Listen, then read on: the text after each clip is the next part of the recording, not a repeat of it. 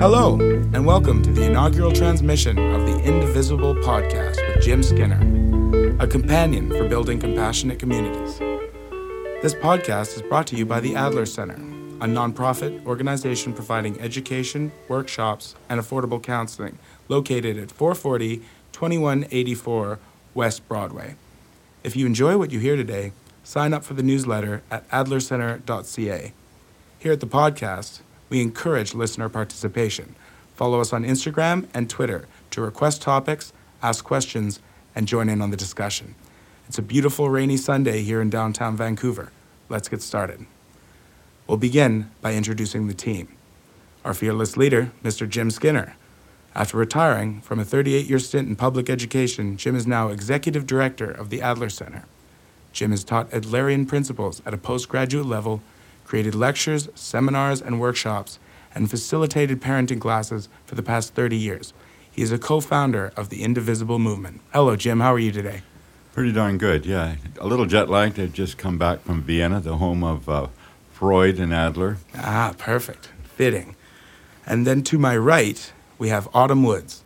Hey, how's it going? Musician, content creator, and founder of the Relatives Podcast Network, as well as his own podcast, Big Truth, with Autumn Woods. How are you today, Autumn? I'm good. I'm really excited about this podcast. Yes, I'm very excited myself.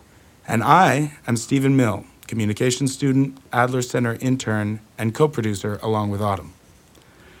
You left out the fact that you're also a recipient of parents who were trained in Adlerian parenting principles. Yes, my parents, probably 25 of my 27 years ago were getting taught by this guy to my left. I was saying he's a product of your work. Yes, yes. I'm very proud of his how it turned out. Excellent, excellent. You should be. All righty. Well, we'll start. Today's topic will be Adlerian psychology and parenting. So it's our first podcast. So this is where we'll put kind of a main introduction to the topics that we will continue to talk about throughout the coming months.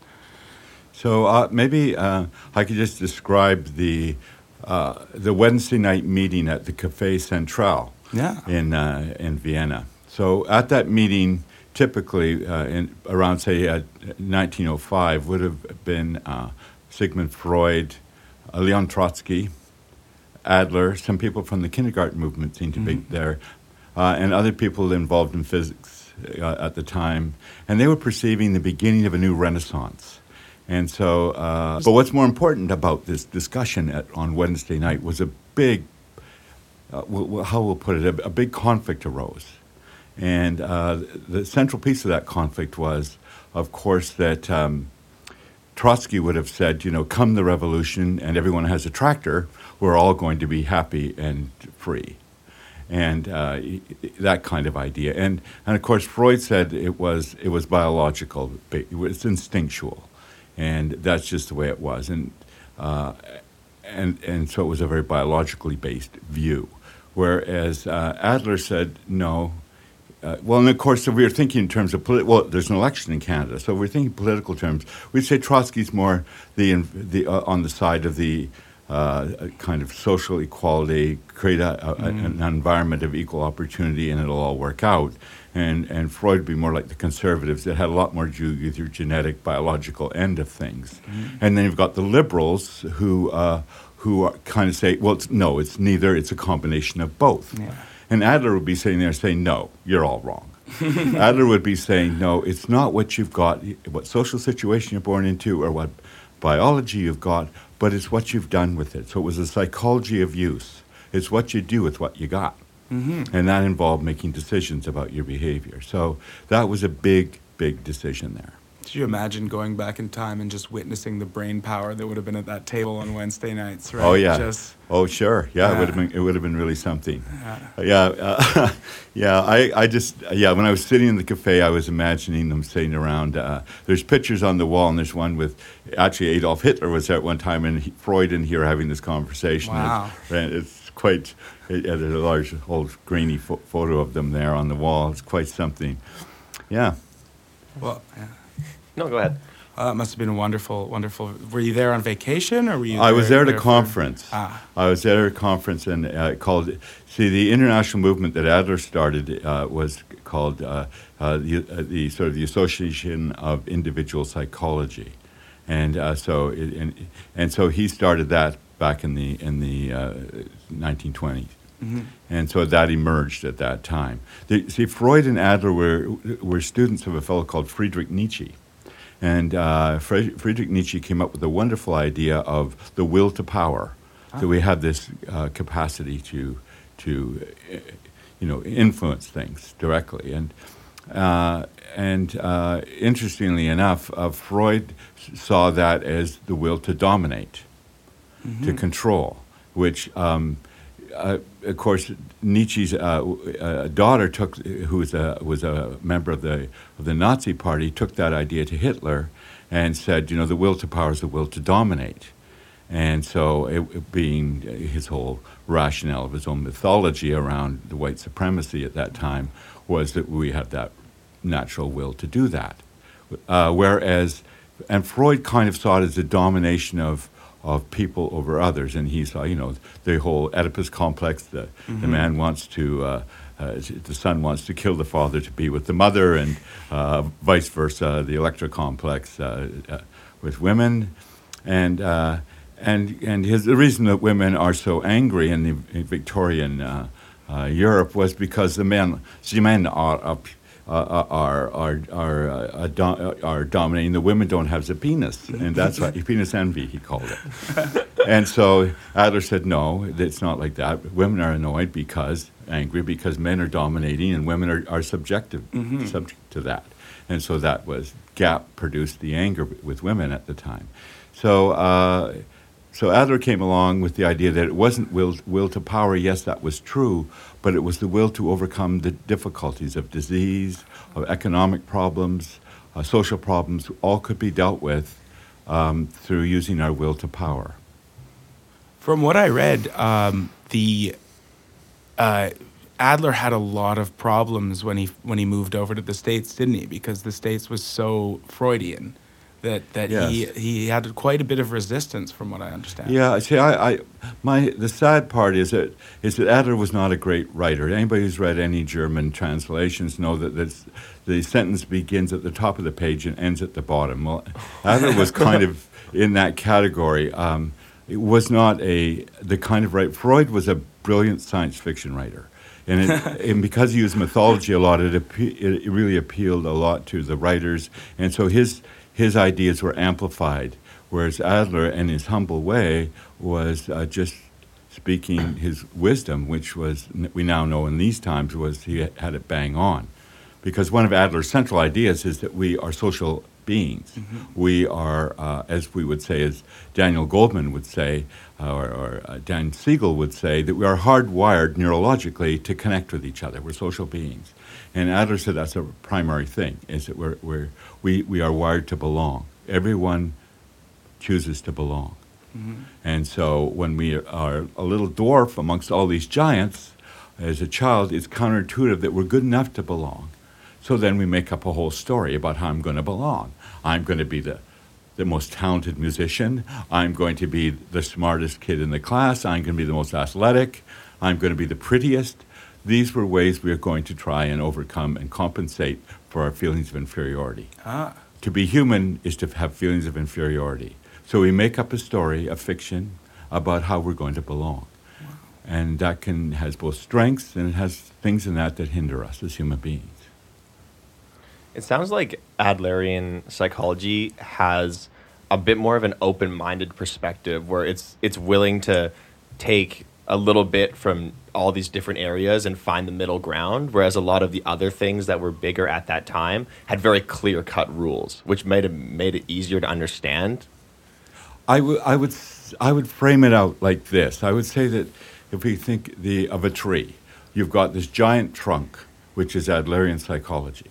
And then you've got various branches, everything from narrative therapy, logotherapy of Viktor Frankl, that comes out of that. You've got cognitive behavioral therapy. You've got positive psychology. All those are just branches on this giant trunk that Adler had created, because he was a guy who had an incredibly deep understanding of this whole topic of human psychology. And he saw it holistically. He did not see the individual as separate from the environment they're in. So to understand a person, you have to understand the larger context of what they're... Because nothing exists in a vacuum. Because everything's indivisible. That's the name of the podcast. There you go. Could you go in, just for the people who are new to Adlerian psychology, about what you would consider to be the main principles of it and what separates it from other viewpoints? Well, it's hard to say what separates it, because so many have embraced Adler's principles, because he was first. Yeah. And so I would say some of the key things that he would say is that human beings are hardwired to belong. Belonging is, we're social animals. Secondly, that we are not pushed by our genetics or pushed by our social situation so much as we're pulled by a vision we have for ourselves. So in other words, it's goal-oriented. We have a vision of what we want, and we move towards that. And back, as I was saying earlier, we create a fiction, a story about how we're going to belong, and we're pulled towards that. So it's our movement towards it at all times. That's the second thing. Adler was very big on democracy. He was a democratic thinker. He thought that it was as probably Winston Churchill put it best, is that it's not a perfect system, it's the best we got. He saw that as the greatest opportunity for most people. So he was very big on a democratic world. He was very big on mutual respect. So I respect you, you respect me. And in terms of parenting, just to really concretely, it's being firm and kind at the same time. The zen of parenting, as Adler would say, would be being firm and kind at the same time. Not kind now and then firm later, or firm now and then when they're doing and being obedient, then we're kind. He would see obedience as a sin. He would see compliance as a sin, because that happens between unequals. People are of equal value is another Adler principle. We're all of equal value. We're different, as Bono would say, we're one but not the same. We are different. And so Adler's idea would be that that idea of firm and kind at the same time means that I'm respecting me by being firm to my boundaries, and kind, and I'm respecting you. So it's that mutual respect is a key principle of which is also important in therapy and counseling situations, because of a space of safe, judgment-free zone, right? Absolutely. Because it's, from my understanding, I think it's incredibly hard to break ground when one person is subservient to the other, because it's a mutual respect thing. If you're not going to listen to somebody that you don't feel respects you, and vice versa, and you're not going to really enjoy the conversation and really gain kind of the catharsis from it without being on the same level, I feel. Yeah. So the other part of that, of course, is that when you are not on the top but feeling subservient, then whoever's feeling in the down position immediately starts to feel beginnings of resentment, and over time that resentment lashes out in some form or another, either leaks out or explodes, because no one likes to be, even a child, in a down position. Everyone likes to feel being of equal value, and so that's the real trick of being a parent, is to feel that you're working together. And children are very intuitive, right? Like, even if they don't understand the feelings that they're feeling yet, they understand being in a down position. Absolutely. Kids pick up on that pretty quickly. Yeah. Yes, even though they don't have the cognitive capacity to frame it that way. Yeah. I have a strong belief that the best way to deal with younger people is to not patronize them, is to treat them as an equal and allow them to work up to, say, if you're using language that they don't quite understand, don't talk to them like a child. Use that language and allow them to ask you, hey, what do you mean? And let them take the opportunity to grow in their own way. And I guess that really works in line with Adlerian principles. That would be a very Adlerian way of looking at it, for sure. Yeah, is that you see children as equals. Although children, you see, they need two things. They need both freedom and order. So a lot of people confuse being equal, giving them lots of freedom, and they'll figure it out. But if you don't provide structure, some order to their lives, it creates chaos in their heads. And as a result of that, you've got kids that are chaotic in their thinking and out of control. And so kids need both that structure, and the order. But the difference is imposing structure is autocratic, whereas negotiating that structure is democratic. So you negotiate that depending on the level and the age of the child. You provide that for them. Yeah. Well, this is a very interesting topic for me because I obviously don't have any children, but my friends are all starting to get pregnant and are starting to have children. So it's very interesting, especially in this time and age, to see what the next generation that will be raised by my friends, to see how they raise children and how their techniques. And I think that they're going to need parenting classes. Yeah. Honestly, some of my friends, Well, we tend to parent the way we were parented. Mm-hmm. We tend to copy what was done. It's like teachers tend to teach the way they were taught. Mm. So unless you set out with the intention of creating a new tradition, you're going to end up parenting the way you're parenting. In other words, unless you intentionally set out to create a more democratic style of parenting, you end up either in a laissez-faire, do your own thing, or you end up in a very autocratic, when I say jump, there's only one question. Mm. I know. I feel like a lot of my friends' parents raised them in that way of, you need to do what I say, I know better. But we exist in a world now where nobody really knows better because everything is changing so quickly because the social media age, the internet age, like everyone's even more on equal ground than ever before. And so parenting needs to be a collaboration. So I think now more than ever, Adlerian principles need to come into play. Yes, and you're touching, when you speak, but you're touching me with something that's very near and dear to me, and that's the whole idea of empathy and having a sense of community. Mm. And what I see is a thinning out and disappearing of community in the world, and that's if we're social beings, as Adler has said, we need community. And community isn't something you can organize, because then you've got an organization. It isn't a team, because that's a team. It isn't an interest group. It isn't a consumer group. A community is something that's very different than that. And it's something that you can hold a space for community to emerge, but you can't actually start organizing community, because then you, again, back into organization. Mm-hmm. So how do we have a society that allows us to hold community for each other so that people can enter into that as equals? Back to your point, equality. It's interesting. In a lot of my own work, what I'm striving to do is to create those communities. And the way that I've been doing that is, like you said, holding a space for people to come, but not telling people how to show up in these events that I'm planning, not telling people what to do, just saying, if you want to come spend time with us, do that. Yeah. So that's why Adler, even back in 1905, would be sitting here and what you're saying would resonate with him, because we're saying that's exactly right. Cool. What we're attempting to do is to create a sense of community in which everyone belongs.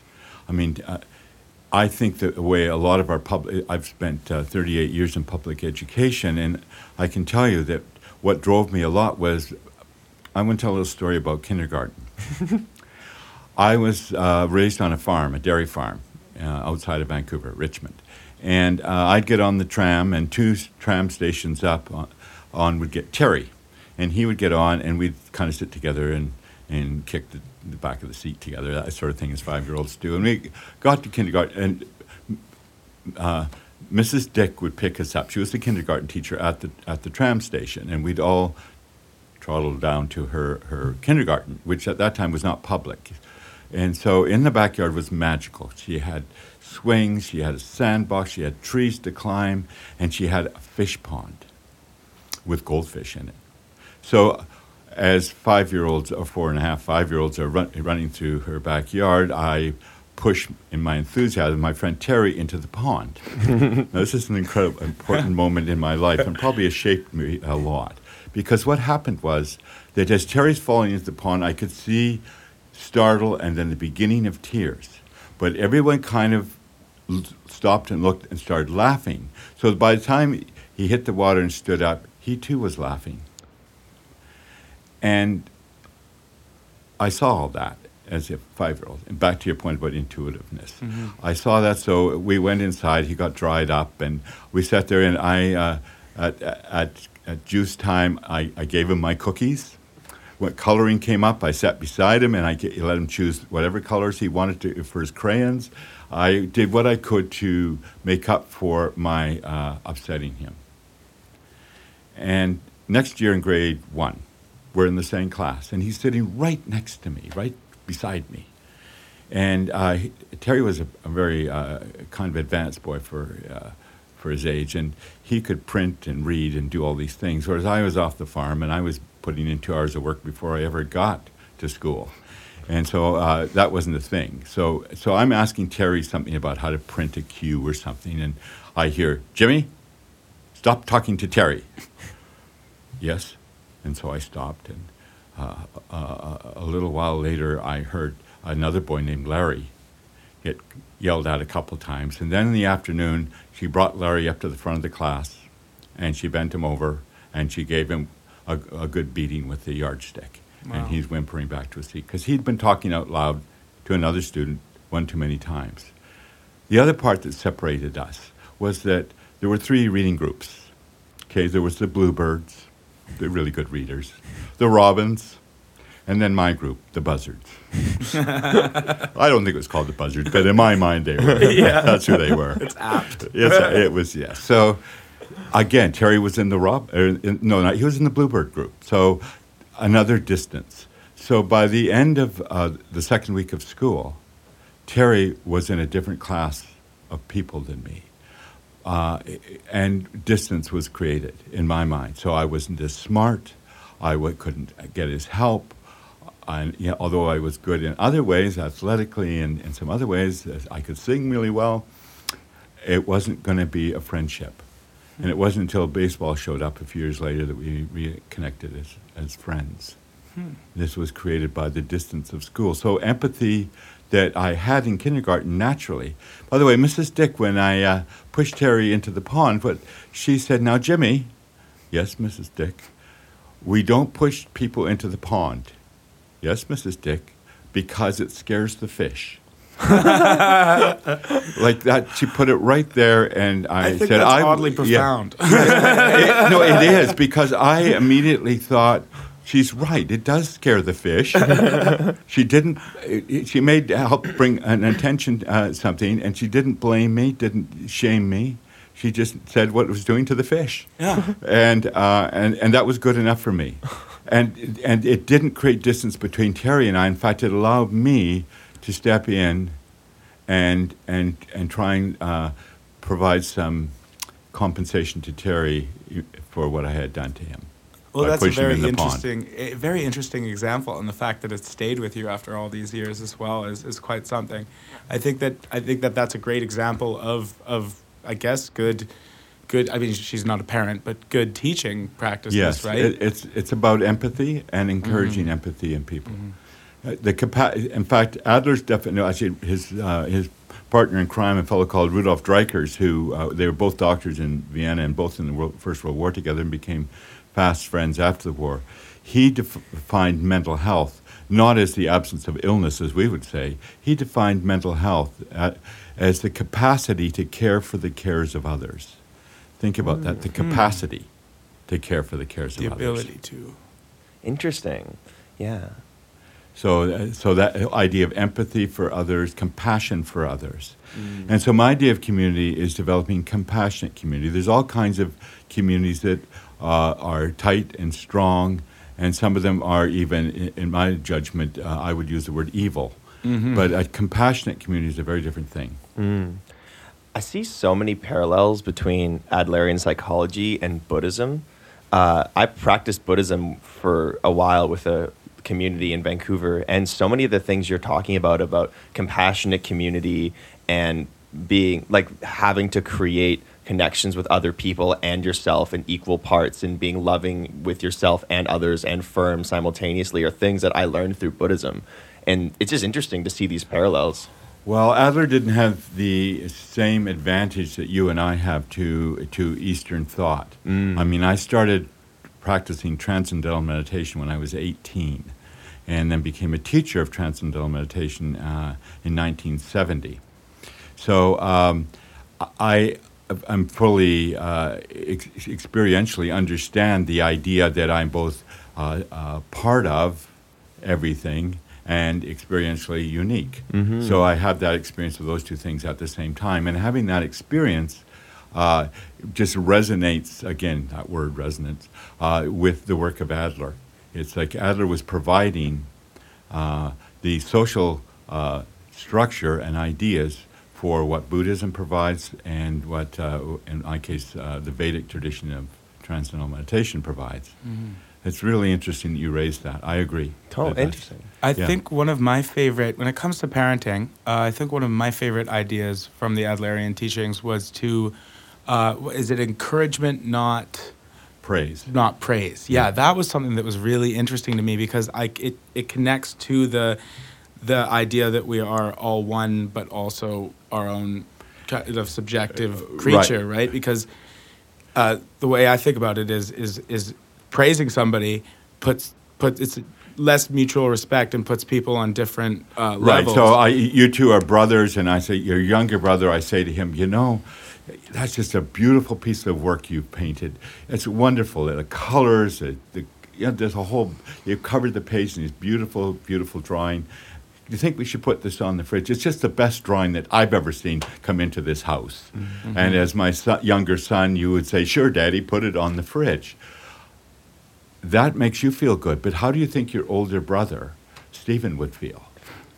Definitely less, because he may not have heard it like that. Yeah, and how do you feel towards your brother? Animosity. Exactly. That's the problem with the whole thing about up and down, that vertical versus the horizontal. Mm-hmm. The vertical is all about praise, reward and punishment, that whole system. Mm-hmm. And of course, reward systems has a lot to do with the dopamine system, which is part of the whole addictive nature of our society now. That's just a side note I'm putting there. Yeah. But the main point is encouragement is what you're just saying, Stephen, which is that you're saying, well, let's just try this. Okay, so this is your younger brother again. Gee, look at what you've done here today. You've got 4 colors on there, and yesterday you only had 2, and you covered about a third of the page yesterday. Today you've got at least half the page covered. How are you feeling about your artwork today? Great, making some progress. Yeah. How are you feeling about your younger brother's work? I think he's doing well. I think it's yeah. I think that's yeah. So I'm not comparing. Yeah. I'm not setting up a better, worse kind of thing. It's taking off the vertical and onto the horizontal. And that's what encouragement does. It gives encouragement. Putting curry, which is French word heart, giving you courage to do that. Mm-hmm. And that's the number one job of a parent. It's interesting because it also fosters that community, because it allows everybody to feel equal, and it gets rid of comparison. Even though the conversation is between you and one child, you have to know the other child will hear it, will feel things from it. Yes. It's being thoughtful to the whole group, not just to one. Exactly. And the part of that too is that yes, by using the language of encouragement, and which is basically noticing effort and improvement, and giving that sense that you're part of us just by being you, you're moving from the ego place of up and down vertical, which is that striving to be good enough to belong, and you're moving it to an assuming you already belong, and it's a matter of what do I bring to the task of schoolwork, or if you're an adult, work, what do I bring to the task of friendship, the task of intimacy, the task of self-development, to the task of cosmic or spiritual life.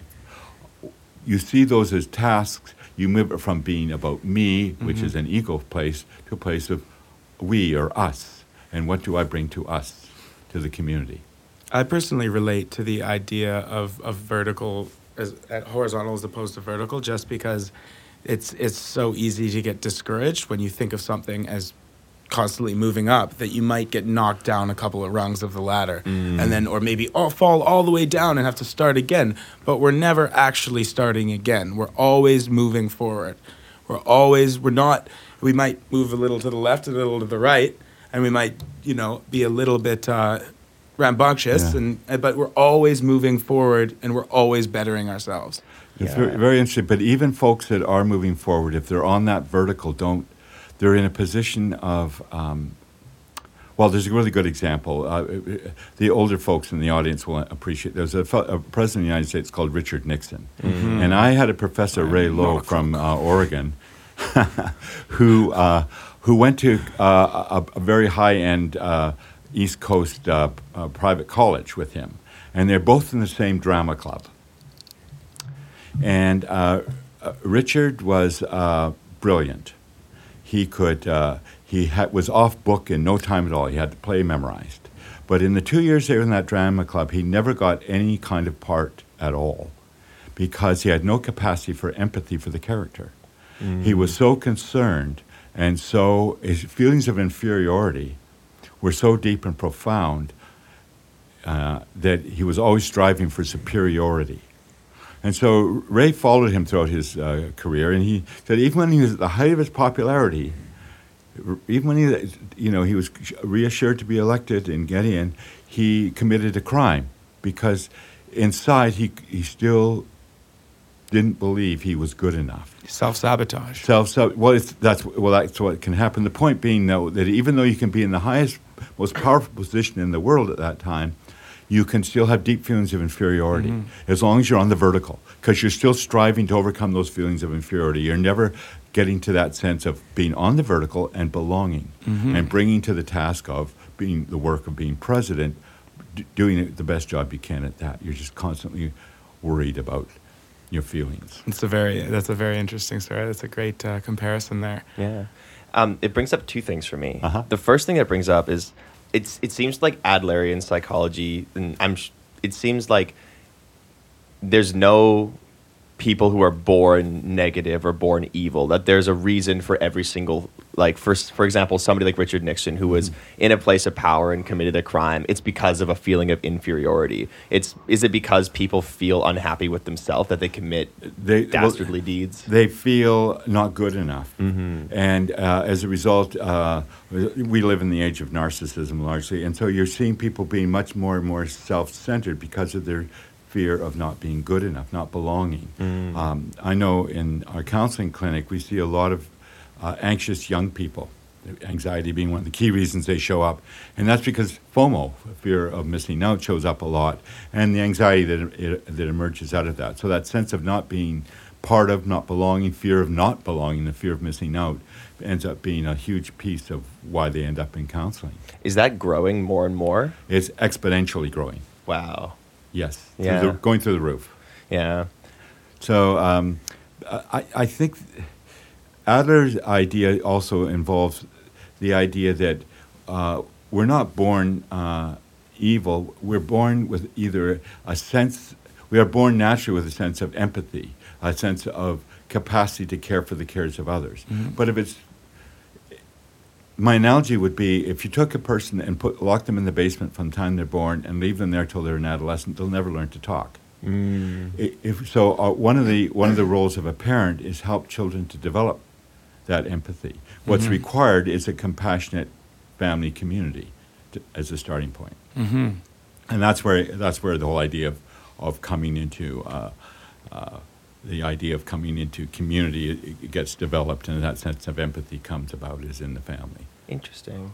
And my second point that brought up, the Nixon story brought up, was, would you say that our current social, political, and economic climate is enforcing people to view the world in this up and down vertical sort of struggle? Yes, because the level of insanity of competition, or the competition has created the insanity. That vertical is just stretching out in front of us. I'm pulling, back to Stephen's point, I'm pulling you down so I can get past you, or I'm kicking your fingernails as you on the rung of that ladder to keep you from getting past me. Mm-hmm. So in that vertical system, everybody's your enemy because it's a highly competitive view. In competition, winners and losers so in the end, everybody's your enemy. Mm-hmm. Whereas in the horizontal, everyone has a place and brings something to the party of life, to the community, the tasks of life. Yeah, it's interesting because do you have something to say? I know. No. Go for it. I was thinking that growing up, you kind of you feel that the only system is the vertical system. It just felt like we live in this competitive world. And then when I became aware that the best way for everyone to succeed is if we all treat each other like equals and succeed together and build this horizontal system, I felt like I was sort of like an outlier amongst everyone else my age. And is there a way to exist in a very comfortable horizontal system while the people around you are acting vertically? Of course. Yeah. Modeling is the most powerful way we change our behaviors. Without cooperation, we could not specialize. Doctors would all be general practitioners, or they'd have to know everything about brain surgery, to pediatrics, to everything else in between. This way, we are allowed to specialize because of cooperation. We're able to, in fact, cooperation is what makes the world move forward, evolve, grow. Nature cooperates. Nature's an ecological system in which all parts work together for the benefit and health of nature. Even the parts that seem like they wouldn't fit together find ways to fit together and cooperate. Absolutely. Interesting. I think the thing about the horizontal plane for me is it's not conducive to jealousy. It doesn't. It's if somebody is successful, it doesn't help you to be jealous of their success.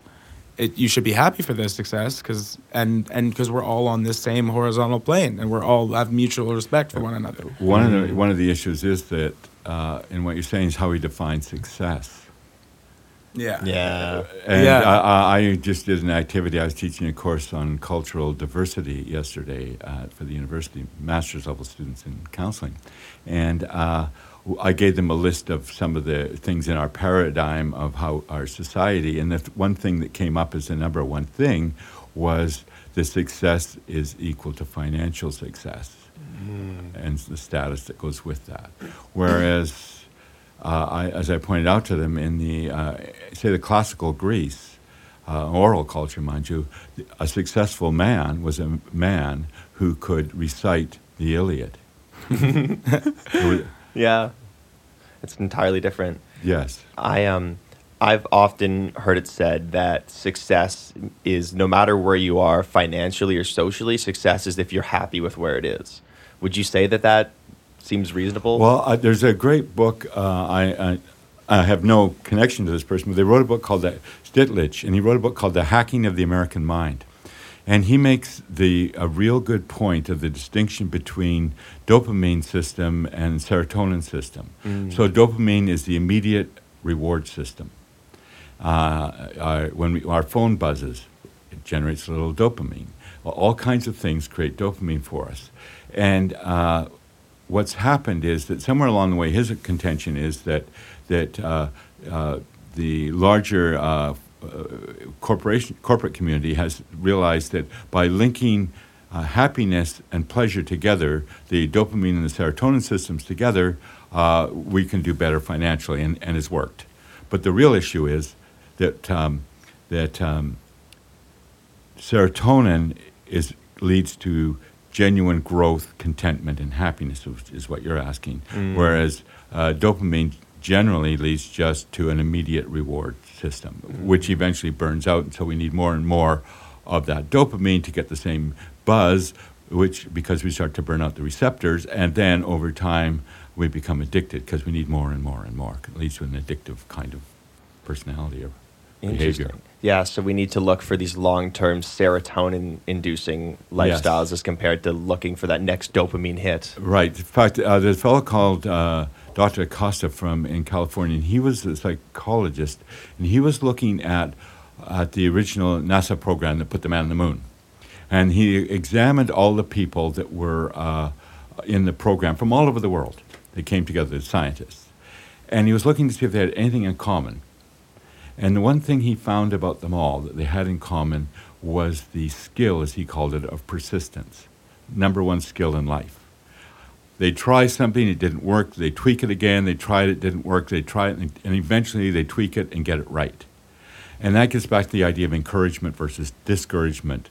They weren't getting immediate rewards, which is the reward and punishment system and the praise system. They were kept going because they had enough courage, enough persistence to keep going till they got it right. And out of that comes a great deal of happiness, satisfaction, and growth for us all. Interesting. Yeah. Oh, that's definitely words to live by, I think. Yeah. I think that a lot of people have this idea that a happy lifestyle means that you never struggle, but I believe a happy lifestyle is consistently dealing with struggle and not letting it take you off your path of striving for the things that you want. Mm-hmm. You know? Yeah. Maybe I agree, maybe I disagree with interesting. That. I think I understand that as, on one level, life is a flow. Nature's flows. And so if you're in the flow of nature, there is less struggle. It's when we get out of touch with our own nature that we are put in the place of struggle often. For example, I think that pain is just part of life, and I would agree with that part. Yeah. But suffering is optional. Yes. It's something we generate in our mind, and we amplify in our mind, and we make this big thing in our heads. We're a long way from parenting right now, but I think it somehow fits into an overall view that what's important is that we allow children to try things and encourage them to keep working at it. And as an example of your drawing, that the improvement in your drawing from one day to the next, and that we acknowledge that improvement. So we appreciate your efforts, we acknowledge your improvements, and you're likely to move forward in a more encouraged way and be more persistent in your behavior. So how are we doing for time at the moment? With how long have we been? We're good. It's been just about probably 50 minutes. 50? Yeah. All right. Do you want to go for another 10? Do a round out a solid hour then? Sure. I had a question for you specifically, Stephen. For sure. Yeah. Ask Stephen. Mm-hmm. Yeah. I was wondering if growing up with parents who were learning Adlerian principles while they were raising you, if you noticed a difference as a child between the way your parents were raising you and the way your friends' parents were raising them. Well, in retrospect, it's funny because I remember my parents telling me things along the lines of what Jim's saying. Yeah. You know, my mom was saying, you know, she'd always say, it doesn't matter what you're doing as long as you're moving forward, which I think is a big horizontal plane as opposed to a vertical plane. Yeah. I think that it was quite effective. I mean, I think one of the biggest things was just getting together in a group, finding a community with other parents, and bouncing ideas off of one another. Because, I mean, you can't parent in a vacuum. You need to talk to other parents. You need to see what they're doing with their children, and then, you know, if you can get them all together. And I definitely saw a positive impact on because I think there's a lot of parents that just think that it'll come naturally, and they don't want to put that effort into creating that community and that effort into bettering their parenting style. And I don't think a lot of parents want to admit that they need to better their parenting style. Yes. Right? Because they're like, this is my kid. He came from me. I can do it the way I want to do it. You know? Yeah. Yeah, I agree. I think that's part of one of the barriers for people thinking of coming to a parenting class. Like, why are you in a parenting class? I thought your kids were perfect. No, they're not. And yes, they're close to perfect. And right. And so I'm here because I'm trying to change some things that I'm doing. For example, I'm trying to move away from using fear or punishment as a way of controlling my child and trying to move towards consequences, which are based on principles of being reasonable, related, kind of respectful, and of course reliably enforced, the 4 R's of a consequence. So they need to be reasonable. They can't be, putting the kid, locking him in his room for 2 weeks for being late for dinner. Yeah. That's not reasonable. Or it needs to be related. You left your bike behind the car, and therefore you're going to have to miss dinner for 2 days, versus you left your bicycle behind the SUV, and I couldn't see it. It was lucky came around and saw it before I got into the SUV, and therefore you're showing me you're not ready to ride your bike. We'll put it away for 2 days, and we'll see if you're ready in 2 days. Yeah. Better than just running it over on purpose. Yes. No bike for you. No bike for you. Yeah. So the point being is you have to make it reasonable, and you have to make it related, and of course respectful. What do you think would be a reasonable number of days for your bike to go away, Stephen? You know what? I think an hour and a half. I was thinking a week. Yeah. So how about come back with another offer? That was the thing. I now that I think about it, now that I think in retrospect, there was a lot of conversations like that for me growing up. Mm-hmm. You know, it was like, so what do you think should be your punishment? No punishment, right? No punishment. And it's like, all right, well, that's not logical. That's not reasonable. What do you think should be your punishment? And then it also just it made me think about what I did wrong, and instead of being like, instead of overthinking what I did wrong, I thought just like I gave the right amount of mental effort to how severe was it? I get to choose how severe it was, and I get to think about how to move forward. Yeah, so it's not it's based on your own rationalization or rational thinking rather than on fear. Yeah. Which so much of what punishment's about is about fear. Mm-hmm. I had a question regarding, you've been practicing this for how many years? Like 30? Yeah, 30 plus, yeah. What was the most common thing that you saw parents doing incorrectly when you started? And what is the most common thing now, and has it shifted? I think initially yes, great, wonderful question. It's a great actually. question. Thank you. Yeah, because it's at the very heart of it. And my perceptions are not just mine. A woman, Eva Dreikers-Ferguson at Stanford University, her research would back up what I've been saying before I heard about her research. And that is that North America is basically autocratic. You know, I'll tell you what to do, you will do it, and that's a good son. If you don't do it, you'll be disobedient and you'll be punished. That was traditional way, and 30 years ago, that's sort of where it was. Then it shifted to a place of do your own thing. You know, that was a big thing. And then laissez-faire. Laissez-faire. And then within that laissez-faire, there was we're going to manage it somewhat from the helicopter point of view. We're going to hover around to make sure that you are in that. And now, of course, what we're seeing is the bulldozer parent who just plows the way so their kid can go through life as smoothly as possible, and you get that kind of entitlement that's showing up. The bulldozer parent. That's an interesting term. So the shift has gone from autocratic to kind of laissez-faire. And so that's kind of what's happened in the world. Not just here in North America. It's happened big in places like China. It's out of control, which is why Adlerian principles are being just embraced in China, probably more than anywhere in the world. And of course, the same thing's going on in Europe. I just came from there. The same stuff that's going on here. Interesting. So it's about learning to have the knowledge and how to create the structure that is respectful, that is reasonable, that's relatable to the kid, and that they're involved in the creating of that structure, which is a democratic way. So we're raising children to be rational, not just fear-based. I'm behaving because I'm afraid of the punishment. I'm behaving this way because it's reasonable. So I switched the language from good behavior and bad behavior, which is that vertical thing we're talking about at the beginning, to useful or useless. So it fits into more of a social context. Does your behavior, is it useful? There's nothing intrinsically morally bad about running through grandma's living room with all her trinkets, but it's not very useful. Could you say that's more of a pragmatic approach? Pragmatism, which I would say is part of it. Yes, as long as it sits within the democratic principles, yes.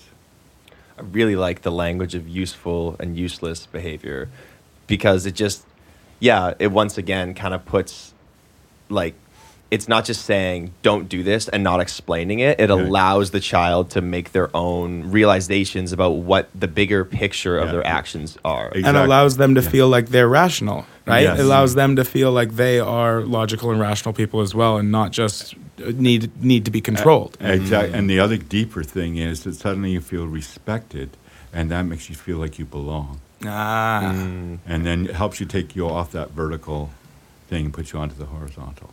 Wow. Beautiful.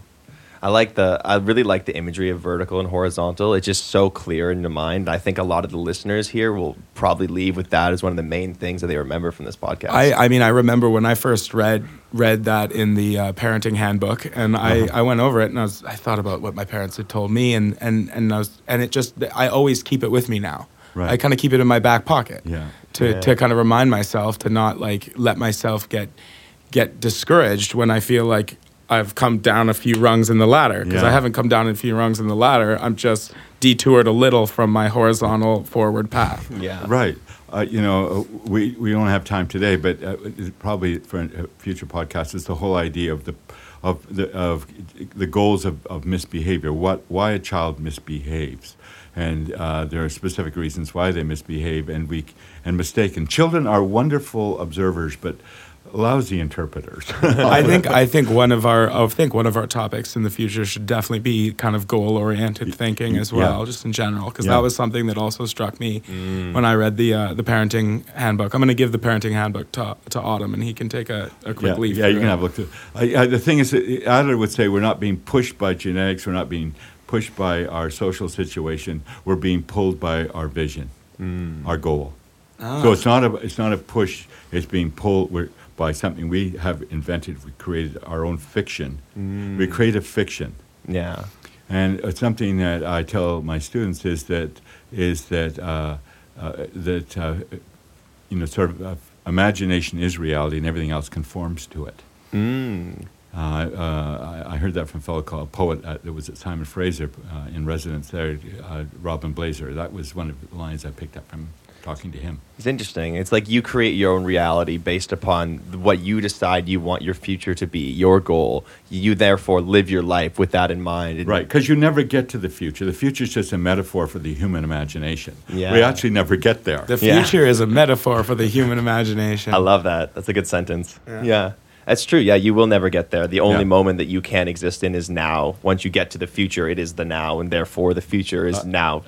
It's sad that our fictions keep us out of being in the present. It's either we're worrying about the past, or we have anxiety about the future. And anxiety really is about belonging in the future.